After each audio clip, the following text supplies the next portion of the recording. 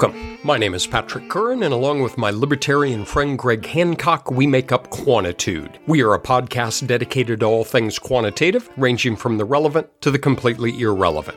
In this week's episode, Greg and I explore all the ways we lie about things when we teach, not the least of which is that there are actually no individual growth trajectories estimated in an individual trajectory growth model. We discuss why this is, how individual trajectory estimates can be obtained, and how these might be of use in practice. Along the way, we also discuss the green light button, developmental milestones, love for semicolons, Jack Nicholson, baskets of data, Oprah, it's all crap, transparencies and dittos, yelling at your steering wheel, libertarians versus socialists, carts and donkeys, catching squirrels, enemies on the field, being stung, bit, and chased, and persnickety models. We hope you enjoy this week's episode. So both of us have teenage kids, and I don't know what your experience is up north. With increasing frequency, things seem to arise at the dinner table where they say, "You told us this." At some point early on, and it turns out that we just figured out that. Mm-hmm. Do you have some of this happening in your own house? I mean, there's two ways of looking at it, right? There's the stuff I told them that wasn't entirely accurate, and then there's stuff I just withheld telling them. So if you mean things like, the world isn't fair, you can't grow up to be whatever you want, and I'm not even sure I'm your dad, then there are some things that I might have withheld just because I didn't want to depress them for the rest of their lives. But is there something in particular that you're thinking that you have had to walk back or that your kids called your BS on? Silly things come up here at home, and one just made me smile because it made me think back to my own dad when I was a kid. Mm-hmm. At one point, I asked my dad, how did stoplights work? He said, well, I've got a button in the car, and you push the button and it changes the light. And so we'd pull up to the stoplight. We were little kids, and my brother and I would say, push the button, push the button. And it was really sweet because there was a life lesson in it. My dad would say, oh, we're not in a big hurry. Let's let these other people go first. I'm sure they have more important places to be. Mm-hmm. And then at some point he'd say, all right, well, fair is fair. It's our turn. And he would reach under the dash and the light would turn green. Mm-hmm. Yes, when I was 5, but it went into like 6 and 7 and 8. At one point, my dad somewhat incredulously said, you're old enough to realize that we don't have a green light button, right? It became a developmental milestone as we're a little worried about little PJ as he still thinks at age 19 that I can change the light. What it got me thinking is all the things that we teach kids where either it's just easier to simplify it because you don't want to deal with the complexities, or more importantly, they're not ready to learn the particular thing. But the funny thing is, we do that when we teach grad classes. All the time, right? And I have mixed feelings about it, but there are admittedly a lot of things that I teach early on in a stat sequence that later on I have to walk back, or later on I sort of have to admit, well, there's really more to the story than that. And I find myself in that situation all the time. Part of the problem is it really is easier to teach something in a particular way. Now, it's not an overt lie. Mm-hmm. Well, sometimes it is, but it's a simplification. Mm-hmm. Picture in your mind's eye, right? We always talk about that. It's like what we're trying to do here, or if you pan back, the goal here is to, and it's a simplification, but here's part of the problem. We teach semester-long classes. I do a little something, and then I pass them off to Bauer, but Bauer doesn't know what I talked about because heaven forbid we talk to one another and have a cohesive curriculum. It starts getting baked into the system. I don't go back a year later and say, okay, all of us were together last year and I described this way. Now let's dig a little bit deeper into it. Yeah. A funny example I had is I took a wonderful workshop years ago on the science of scientific writing. His name is Gopin, and he actually has a whole body of work on how do you write well in a scientific framework. And he had a laugh out loud conversation about the semicolon. Now, you and I have worked a lot together. and you and I have written together, you know that I have a very liberal policy on the Oxford comma, and I love semicolons. He had this thing where we should use semicolons more. But when they're introduced in middle school, we're not ready for it. We're not ready to learn how to properly use the semicolon. And so we're not taught it. But by the time we are emotionally ready to use the semicolon, nobody teaches it anymore. It's beyond it. It's forgotten. It was just a laugh out loud, funny conversation, because what he did is tied it to kind of like health class and your bodies are changing. I think a really good example of that is very, very common. It's not just me and you. It's very, very common, is the first introduction to the multiple regression model when we talk about y and y hat and the residual e and the sum of the squared e's. I think almost every introductory class teaches it in a way that the model doesn't actually do it that way. I know that when I teach regression, I do it very colloquially. We've got some points there and we say, hey, try a line. And what would the predicted value, what would the y hat be for everybody with this particular line? And how do we gauge what the best fit line is in terms of how far the actual points get above and below the line? And we can't just talk about adding those up. And so we talk about why we might square those and sum them up. We wiggle and jiggle until we get that best fit line, that line that minimizes the sum of squared vertical deviations of actual y values from predicted y values, of y's from y hats. And then in the end, I'm saying, see, everybody has a y, but everybody also has a y hat. And I'm saying all of this stuff almost like anthropomorphizing the process. But in the end, that's more the statistical puppet show and not exactly what's going on, right? With regression, in fairness to us, you can do it that way. When I teach it, I'm almost like Oprah.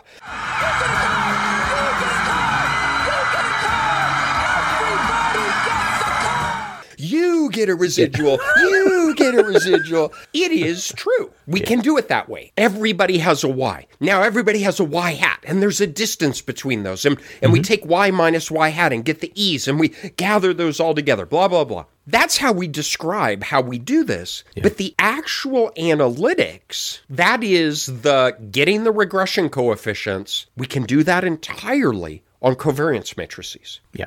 But if we have complete data, if you give me a covariance matrix of your outcome and your predictors with no raw data at all, I can do everything that we do in the regression model. Yeah. And indeed, however you do that yourself, it is not doing these individual y hat, e squared, adding them up. It's all at the level of the covariance matrix and the mean vector. That to me is kind of like the semicolon. You're not ready to think about x prime x inverse x prime y when you're very first introduced to it. Is I feel like Jack Nicholson. You want answers? I think I'm entitled. You want answers? I want the truth! You can't handle the truth!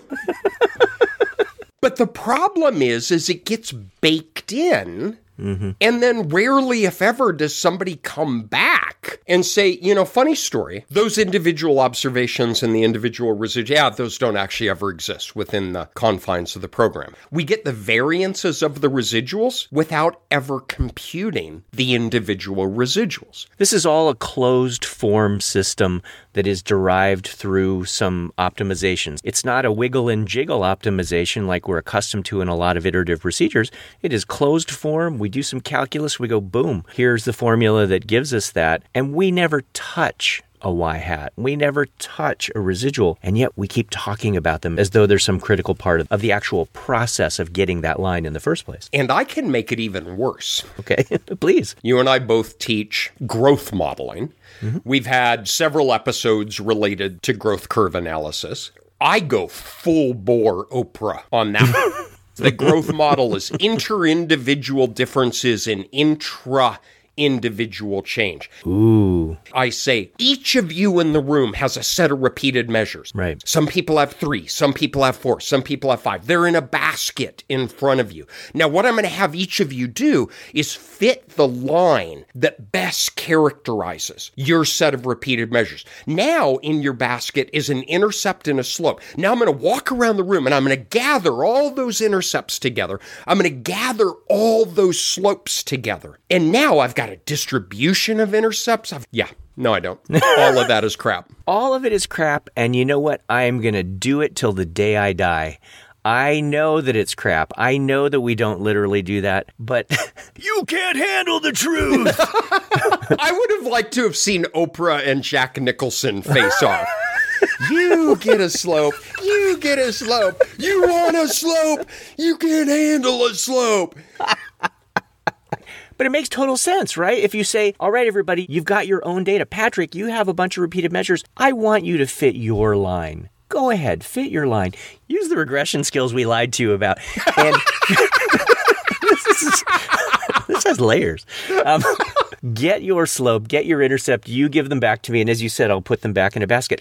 I love the pedagogical value of that, but you are totally right. That's not how it really works. It's the same as the semicolon. It gets baked in. I do my Oprah as I'm talking about inter-individual variability in these trajectories. Some people start higher, some people start lower, some people increase more rapidly, some less rapidly. And then the big reveal, we can try to predict those. I too am not going to change, mostly because I'm old and I can't be fired. Yeah, no, the slides have already been made. Yeah, I mean, my transparencies are doing just fine. I made the dittos. But the problem is you walk out of the class without an understanding of, oh, funny story. Mm-hmm. Every time you've heard somebody wax poetic about individual variability and developmental trajectories of change over time, those do not exist. Yeah. What we do is we look at variances of intercepts, variances of slopes, means of those, covariance between the two. But it's actually not only kind of like, it is exactly the same as the regression model, where we talk about having the variance of the residuals where we never compute the residuals. Here it's even a little weirder. Mm-hmm. Because we have variance of the intercept and the slopes when we never compute the intercepts and the slopes. We tend to teach this thing in a very forward way, imagining we go from the data to the lines, to the characteristics of the lines, to the summary statistics, and then doing fun things with those lines.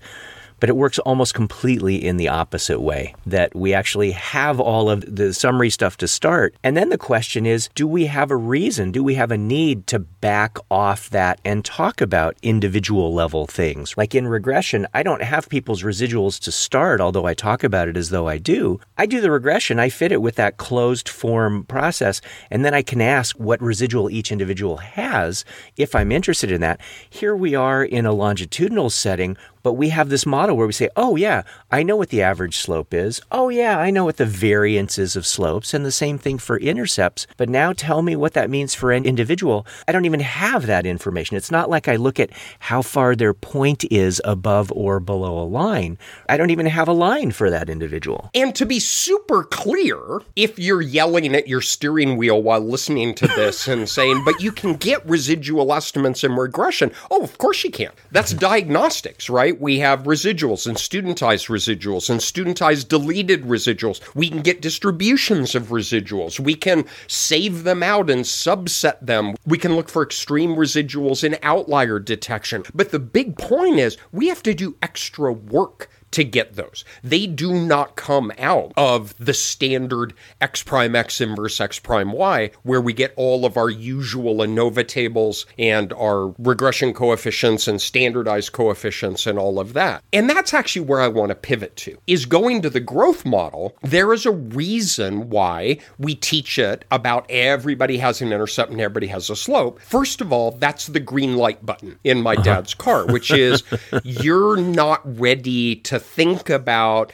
lambda psi, lambda prime plus theta eps to get sigma theta hat. It turns out that even though we do not estimate individual intercepts and individual slopes, whether it be an SEM or an MLM growth model. To be super clear, they never exist in an analysis. You want to know a super weirdo thing?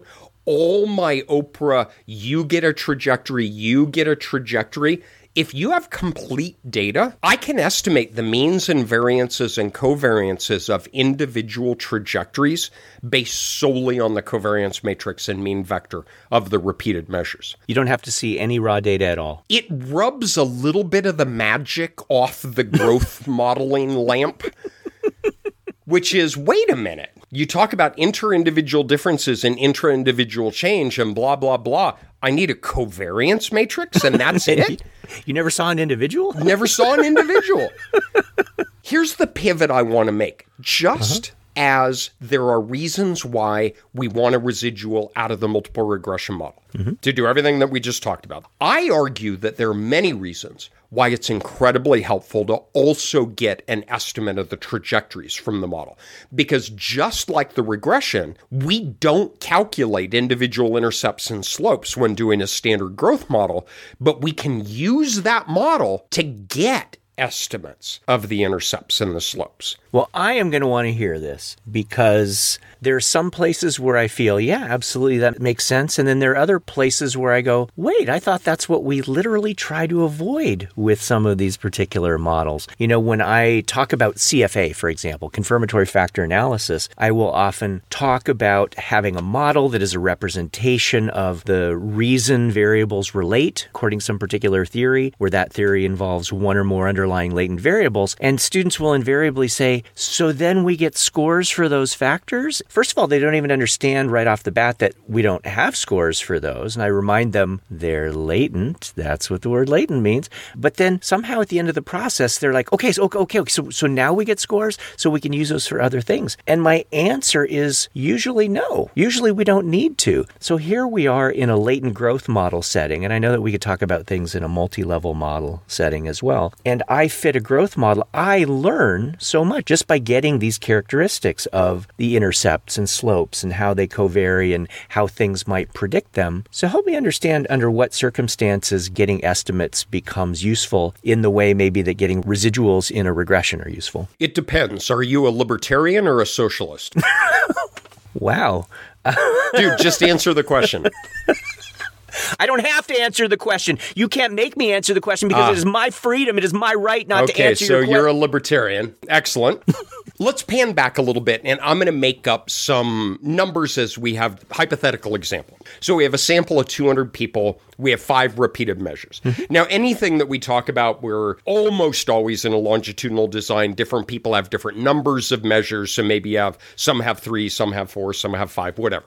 As you're listening, picture in your mind's eye your own application where you have a rectangular data matrix where you have 5 assessments on your outcome. So let's talk about development of reading skills in children. So we have something that we believe to systematically increase on average over time, but there's probably individual variability around that. If you're a libertarian, which I was when I started learning these growth models, we just do an OLS regression for each individual separately. Now, I was all about this in early days. Oh, yeah. And it really was a libertarian kind of thing. These are my repeated measures. I want the line that best characterizes these. Person 1 has 5 repeated measures on reading ability. We're going to regress reading ability on time. Sure. 0, 1, 2, 3, 4 is the predictor. Picture a little scatter plot with your 5 repeated measures, and we're going to fit a line that best characterizes those repeated measures. Well, does my line impact your line?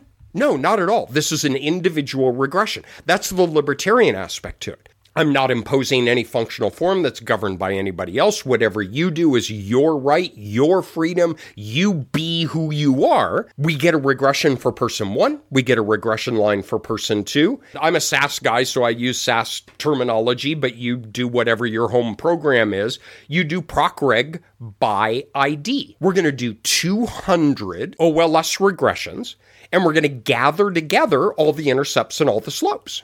I actually wrote a paper. It was led by a wonderful scientist named Madeline Carrig. and RJ Worth was also on this. We'll put this in the show notes.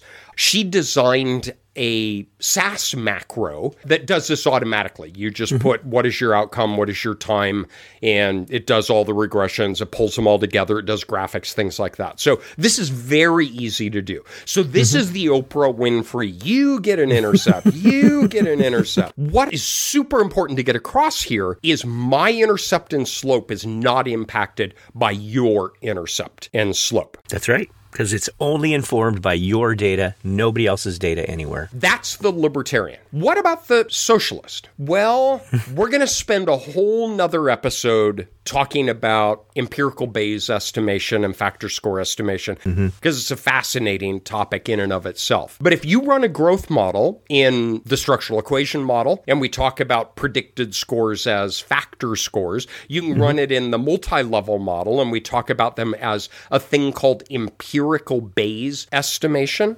We're going to get individual estimates of your intercept and of your slope, but they're going to be a joint combination of your repeated measures, but also the summary statistics of the sample as a whole. And so now my intercept and slope are in part informed by the means and the variances of everybody else's trajectory. In the socialist view of this thing, the intercept and slope, they are factors.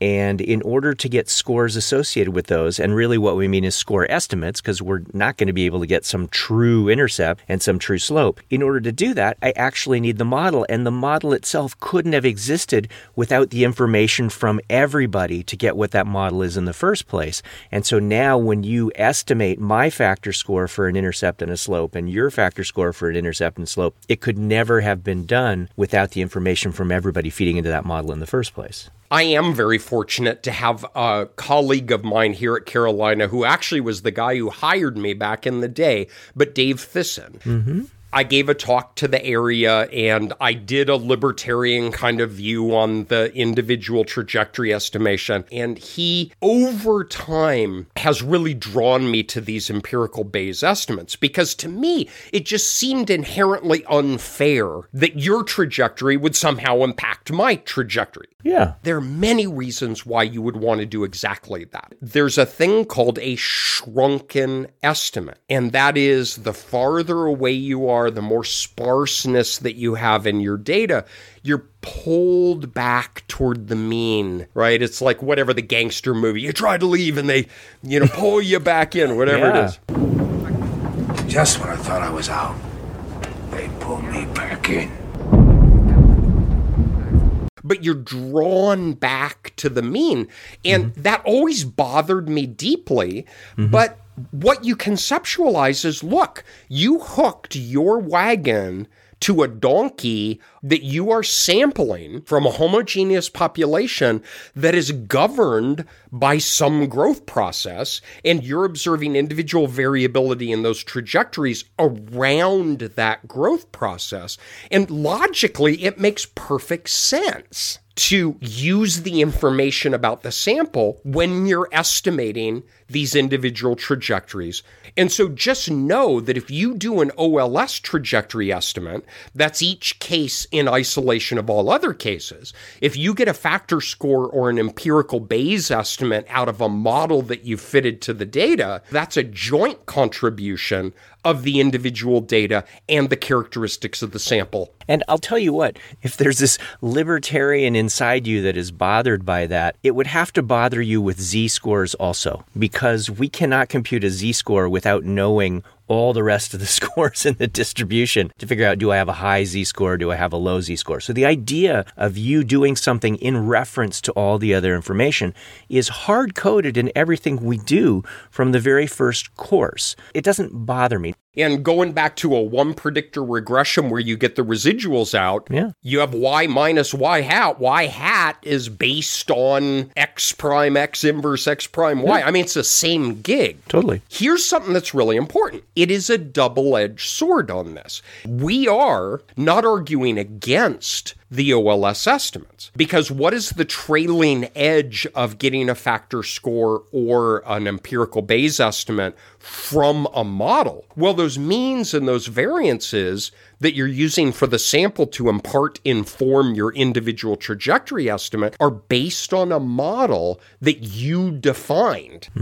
What if there's a subset of individuals who are governed by a different growth function? Ooh. What we want you to think about is, what are you trying to achieve when you consider each of these approaches in isolation? And indeed, I got to tell you, in my own work, I use both. A lot of times, you know what I'll do is go back to the 200-person 5-time point example. I don't know what your workflow is on this, Greg, but what I often do is, before I fit any models, before I consider whether to do an SEM or an MLM or to consider to do a linear or a quadratic or whatever it might be, I will do individual regressions, get individual trajectory estimates, and plot them one person at a time. And I will page down case by case and just see what the data look like with that individual line. And they're going to go up and they're going to go down and they're going to tilt and they're going to do whatever that they do. But it's a model-free insight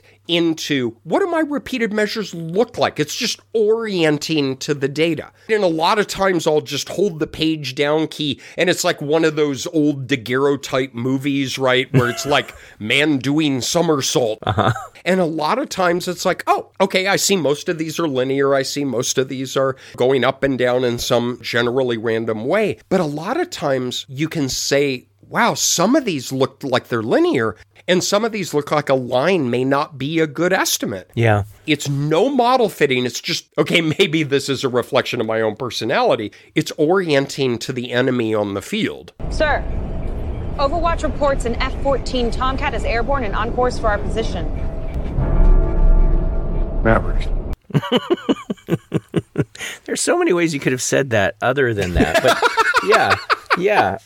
If we think about modeling as this endeavor that we go through, there are some people who might be ill at ease with what you just described. Some people might think that that's fishing through the data to get a sense of what the growth process is like. And then subsequently you fit a growth process and you go, see, look how well it fits. Like, well, of course, you picked it to fit that. On the other hand, I think it's grounding in terms of, am I even barking up the right tree here in thinking about this? I think it is a very reasonable first step to, quote, look at your data. The trick here is that you mean looking at some description of your data. You took the spaghetti plot and you broke it out into one piece of spaghetti at a time as you went page down, page down, page down. We could imagine all of those superimposed onto a particular plot. I think it is a very reasonable first activity. It would be like if you had no variance in a variable, why would you try to predict it? Well, let's take a look at the variance of a variable. We're taking a look at the nature of the growth to try and see whether or not it's even reasonable to talk about growth as a process that describes what's going on.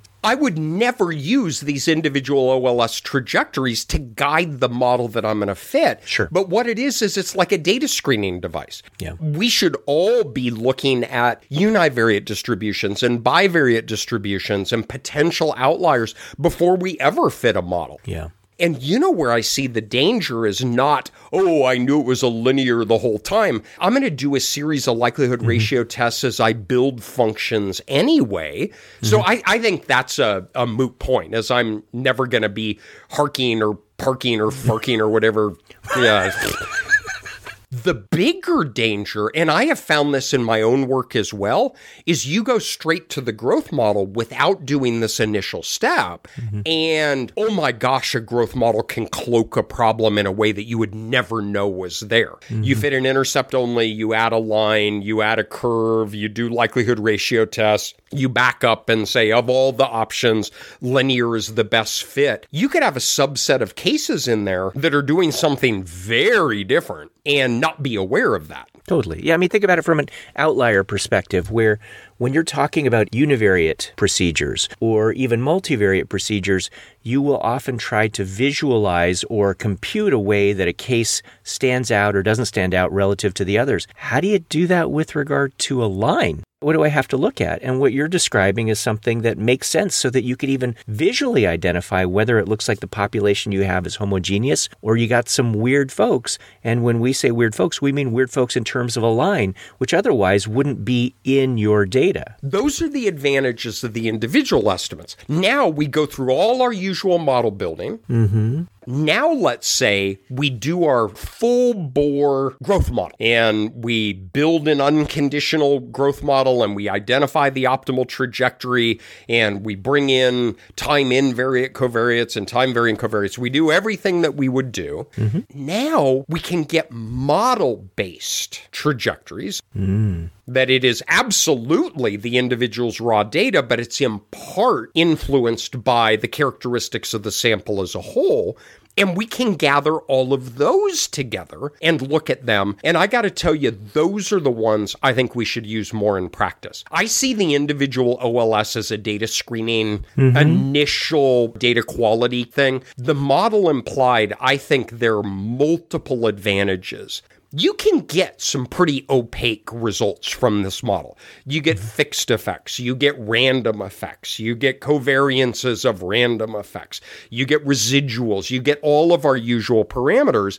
And if you're doing a more complicated model, these tables start breeding like rabbits, where every factor has a mean, every factor has a variance, every factor has a covariance with every other factor. And it can get pretty opaque, both in communicating that to a reader, but also in developing an understanding of the confidence that you have that you've appropriately modeled the characteristics of the data in your sample. But being able to output these individual trajectory estimates and then take those out in the garage with your Coors Light and Green Day and just play around with those, I think is a huge advantage that many people don't capitalize upon when they otherwise could. So on the back end, what you're talking about is now actually putting the individual in the individual.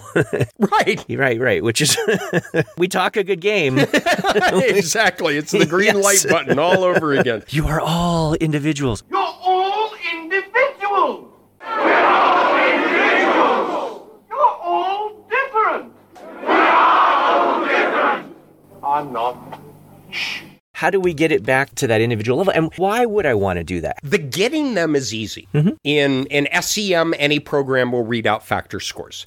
And the same with the multi-level model is any multi-level program will give you empirical Bayes estimates at both level 1 and at level 2. What we're talking about here is level 2 empirical Bayes estimates, which are getting case-based estimates of the random effects. And those are the intercepts and those are the slopes. So go to your favorite program, look up how to get these estimates, and you got them. And don't forget their estimates. Please don't forget they are only estimates. That is huge, right? Because they are latent, right? We can't see it. We're estimating. In regression, we actually don't estimate the residual. We compute it. Because we have Y and we have Y hat, and we take the difference between the two, and that's E. Here, these are estimates. And what that means is there is no single way of going about doing it, and any way that we do is flawed in some unknown way. There's an unreliability in the estimate of that. Exactly. And that's reflected in the SEM literature, is there are many, many different ways of getting factor score estimates. There's not one way. So these are estimates. Now, you've done your modeling, you get these case-based estimates. Now, what do you do with them? In my own work, I try to do two things. One is I am a massively huge fan of the poke and stick. And we've talked about this before as you're going for a hike with your kids and everybody gets a poke and stick because the world is just an absolute garden of things that need to be poked. Did you tell your kids this early that they should go around and poke everything? Or Oh, yeah. walking? I mean, and we've been stung and bit and chased. I mean, there's some life lessons in there as well. What is a poke and stick is, all right, again, as you're listening, think about something that is near and dear to you. Is it your master's, your dissertation, a manuscript you've been working on a long time? You've got your final growth model, you've got your tables, you've got your fixed and random effects. How confident are you that you've met all the assumptions of the model, that there are no outliers, that there's no subgroup heterogeneity, all the things that we worry about? I love using these case-based estimates for diagnostics. You've got them in your back pocket. I'm a very pragmatic guy. I've got to see stuff. I've got to touch stuff. I've got to feel things. We can talk about the means of the slopes and the variances of the slopes. I want to cut it open and look inside. And when you have all your intercepts and all your slopes, well, now you can go to work with those. You can rank order them and look for potential outliers or influential observations. What if there's somebody in there who has a very steep slope relative to everybody else? Well, I might go in and pick that kid off and re-estimate the model as a sensitivity analysis to see if my fixed and random effects vary. I got to tell you, these models are persnickety as hell. Surprisingly, you might think that they're robust because they're somehow aggregating overall people. You get a weird line in there and things change. I got to tell you, you are damn right. I have done a lot of these models over a lot of years, and it is not uncommon where you identify one or two cases that you drop, and the variance estimate of your slopes that you were going to center your discussion around goes to non-significant. These are very sensitive to outliers. Well, if you don't estimate these individual trajectories, you never know those exist. Yeah. Now, it's a whole nother conversation of, do you delete that case? Do you inform the reader? And again, I don't want to get into that rabbit warren of, okay, so you find 3 outliers, what do you do with them? But at least you know they exist. I had one application where I was so excited in the results of my model and everything was just how I wanted, and I was going to write this wonderful discussion section. I went through this endeavor that we're discussing, and there were 3 cases that everybody else was growing and they were dropping. And you plot these on a single plot, and here are these 3 kids who start really high and then drop precipitously. I omitted those 3 cases and all my growth effects went away. And what happened is those 3 kids moved to juvenile detention. That's why their trajectories dropped, and the outcome is that they were locked up in juvie. Is that the population to which I want to generalize? Well, no, you would not know that. I would have written my discussion of it was the best of times, it was the worst of times in these results that were all driven by 3 kids. And I really want to underscore that thing that you're saying. We are not suggesting that you go in and you go, and I don't like that line, and I don't like that line, and I don't like that line. What we are suggesting is that this might be a way to be able to identify cases that are not part of the population to which you wish to generalize. Patrick didn't just look at those lines and go, oh, looks like juvie to me. Patrick went to those cases, got additional information that helped him to understand why that was going on with those cases, and then made a decision based on the purposes of the study to pull those out. This is not different in terms of how you handle things with regard to outliers in other settings. You always have to ask yourself, what am I generalizing to? The challenge is we can't see lines unless we start getting some of this information, and that's what this is helping us to do. And I think that's a really nice way of casting it. You don't have access to these individual trajectories in your fixed and random effects.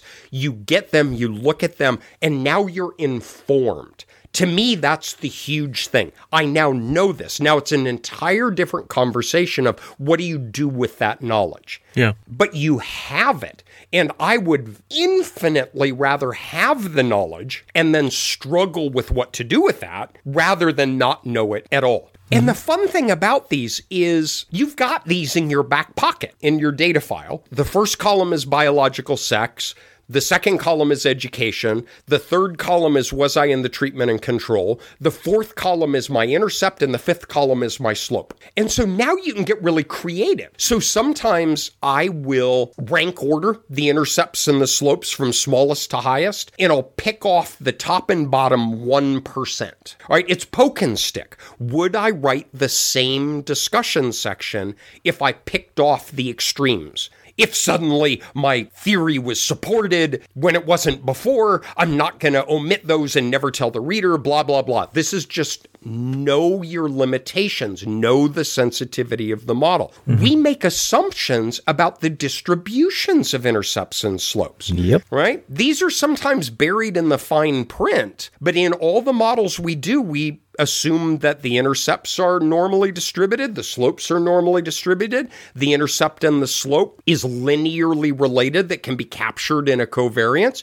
Do a bivariate plot of intercepts and slopes. Picture in your mind's eye the x-axis is intercept, the y-axis is the slope, and you've got a scatter plot of how those two relate to one another. These are hugely advantageous for checking model assumptions. We make assumptions about homogeneity of variance. Look at the distribution of intercepts and slopes with a box plot for treatment versus control, for male versus female. Are those box plots more or less similar to one another? It's old school diagnostics, but at the level of the trajectories. You made a really good point that we assume that these latent variables might be normally distributed. But imagine, for example, that you are modeling alcohol consumption in adolescence, and you run a model that is the equivalent of fitting lines to each of those, and your distribution of intercepts, if you drew it out as though it was normal, you would find that some kids are starting off in third grade drinking -5 drinks per month. And the numbers on the distribution make no sense, given your substantive knowledge, obviously. But if you just assume things are normal, then it doesn't make sense. If you do what Patrick's talking about, you might see the heavier skew, right? This isn't just, oh, this is something interesting to do. This is part of your understanding of the phenomenon that you're trying to study. To be super clear, this stuff has been around for 20 more years. Plus, yeah. Raudenbush and Breich have an entire chapter in their multi-level book. It's Hierarchical Linear Modeling. I think it was 2002. It's almost 20 years now. But of diagnostics for a multi-level model, all of this stuff applies even if you have nested structured data. Kids within classrooms, you can get classroom level estimates of the random effects, and they walk through a really nice diagnostics in much the same way that I'm describing now with the growth trajectory. So none of this is new, but that's only half of what I like about it. The first half is, how confident are you in the stability of your model? You do whatever you do with those diagnostics. And now let's say you and I have finalized a model that we have confidence in. We believe it's stable. It's not being driven by a small number of outliers. We're meeting the assumptions. We're done and done. And now we want to open the cage and release it into the wild. By the way, yesterday I caught my first squirrel. I sent you a little video clip of that. Yes, you did. Yep. This is what your life becomes, by the way. For those of you who are out there, this is the excitement that goes back and forth between us. Patrick shows me animals. Oh, it's the first squirrel of the season. Yeah. I live on 2 acres of wooded land, and I've decided to remove all the squirrels. Anyway, we're going to open it and release it into the wild. Now it is our ethical responsibility to communicate those results to a broad readership who are going to consume our findings. We give a table of means and variances and covariances, and some are raw and some are standardized. Imagine taking those and then augmenting it with graphics. So one thing I love is the fixed effect is what is the average starting point and what is the average rate of change. Make an XY plot where we put the fixed effect on it, a starting point of 1.6, and it increases 0.07 per year, but then overlay a random sample of individual trajectories. Oh, these are beautiful plots. And you can augment an obtuse table with these graphics that say, here is the model-based estimates of the individual variability of the trajectories within the control group, and the panel next to it is within the treatment group. You have a dark line that's the fixed effect within control and the fixed effect within treatment, and you have the individual trajectories around the control, and you have the individual trajectories around the treatment. It brings your opaque table to life. I like that idea a lot, especially because we have an inherent sense of growth modeling, but at the end of it all, we talk a good game about modeling individual processes, but the parameters that we focus on are more descriptions of what's happening across those individuals rather than taking the individual differences into account. So what you're describing is a way to start visualizing. Are those individual lines really tight to the overall trajectory? Are they all over the place? That is really valuable information, and it's so much more meaningful to visualize rather than just having a variance of a slope or a variance of an intercept. And it's no different than any of our traditional models that are the same thing. We have a variance of a residual. What do the residuals look like? It's just all we're doing is scaling it up a little bit. It's not even that much. Where instead of individual residuals, we now have individual intercepts, individual slopes. Another thumbtack I want to put into maybe a future topic, I will make one recommendation for what not to do with these trajectory estimates. Ooh. And we will come back and revisit it on some future episode. Oh, cliffhanger. I love it. You are going to have a siren song, all right? So Greg is lashed to the mast and is sailing by the sirens so that he can hear their beautiful song. Go to sleep, you little babe. My name is Ulysses Everett McGill, and Go to sleep, well, you little three babe. ladies are about the prettiest. Me and the devil makes three. You've got everybody's intercept. You've got everybody's slope. And the sirens are singing, use them as predictor variables, use them as outcome variables. And Odysseus is going to go right by the sirens and is going to say, in 2,000 years, we're going to know why not to do that. Join you two ignorant fools in ridiculous superstition, thank you anyway. You two are just dumber than a bag of hammers. I am going to leave with a cliffhanger. You may be tempted to use those as IVs or DVs in other models, and we cannot recommend strongly enough to not do that. And there's statistical reasons that we'll talk about on another day, but do not use them as predictors or outcomes in a subsequent model. Wait a minute. Do you think that I'm not developmentally ready to be able to handle that information? Is that what you're saying? You know what? I'm going to need to push the episode is over button because I think we've talked enough. So let me Dad. reach under my desk and goodbye, everybody. Dad, don't push the... Thank you so much for listening. You can subscribe to Quantitude on Apple Podcasts, Spotify, or wherever you listen to audio intended to punish your children while riding in the backseat of your car. And please leave us a review. You can also follow us on Twitter. We are at QuantitudePod.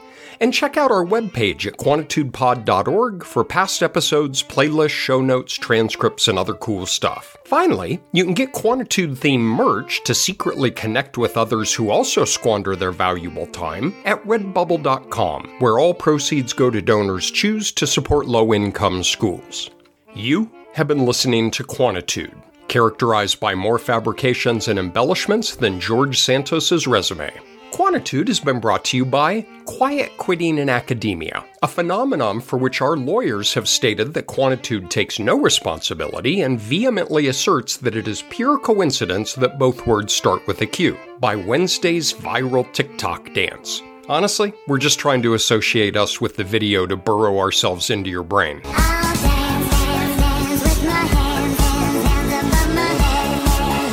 And we conclude with a Quantitude public service announcement. Although Patrick does indeed catch squirrels in his backyard, these are safely captured and are immediately released into Dan Bauer's screened-in porch.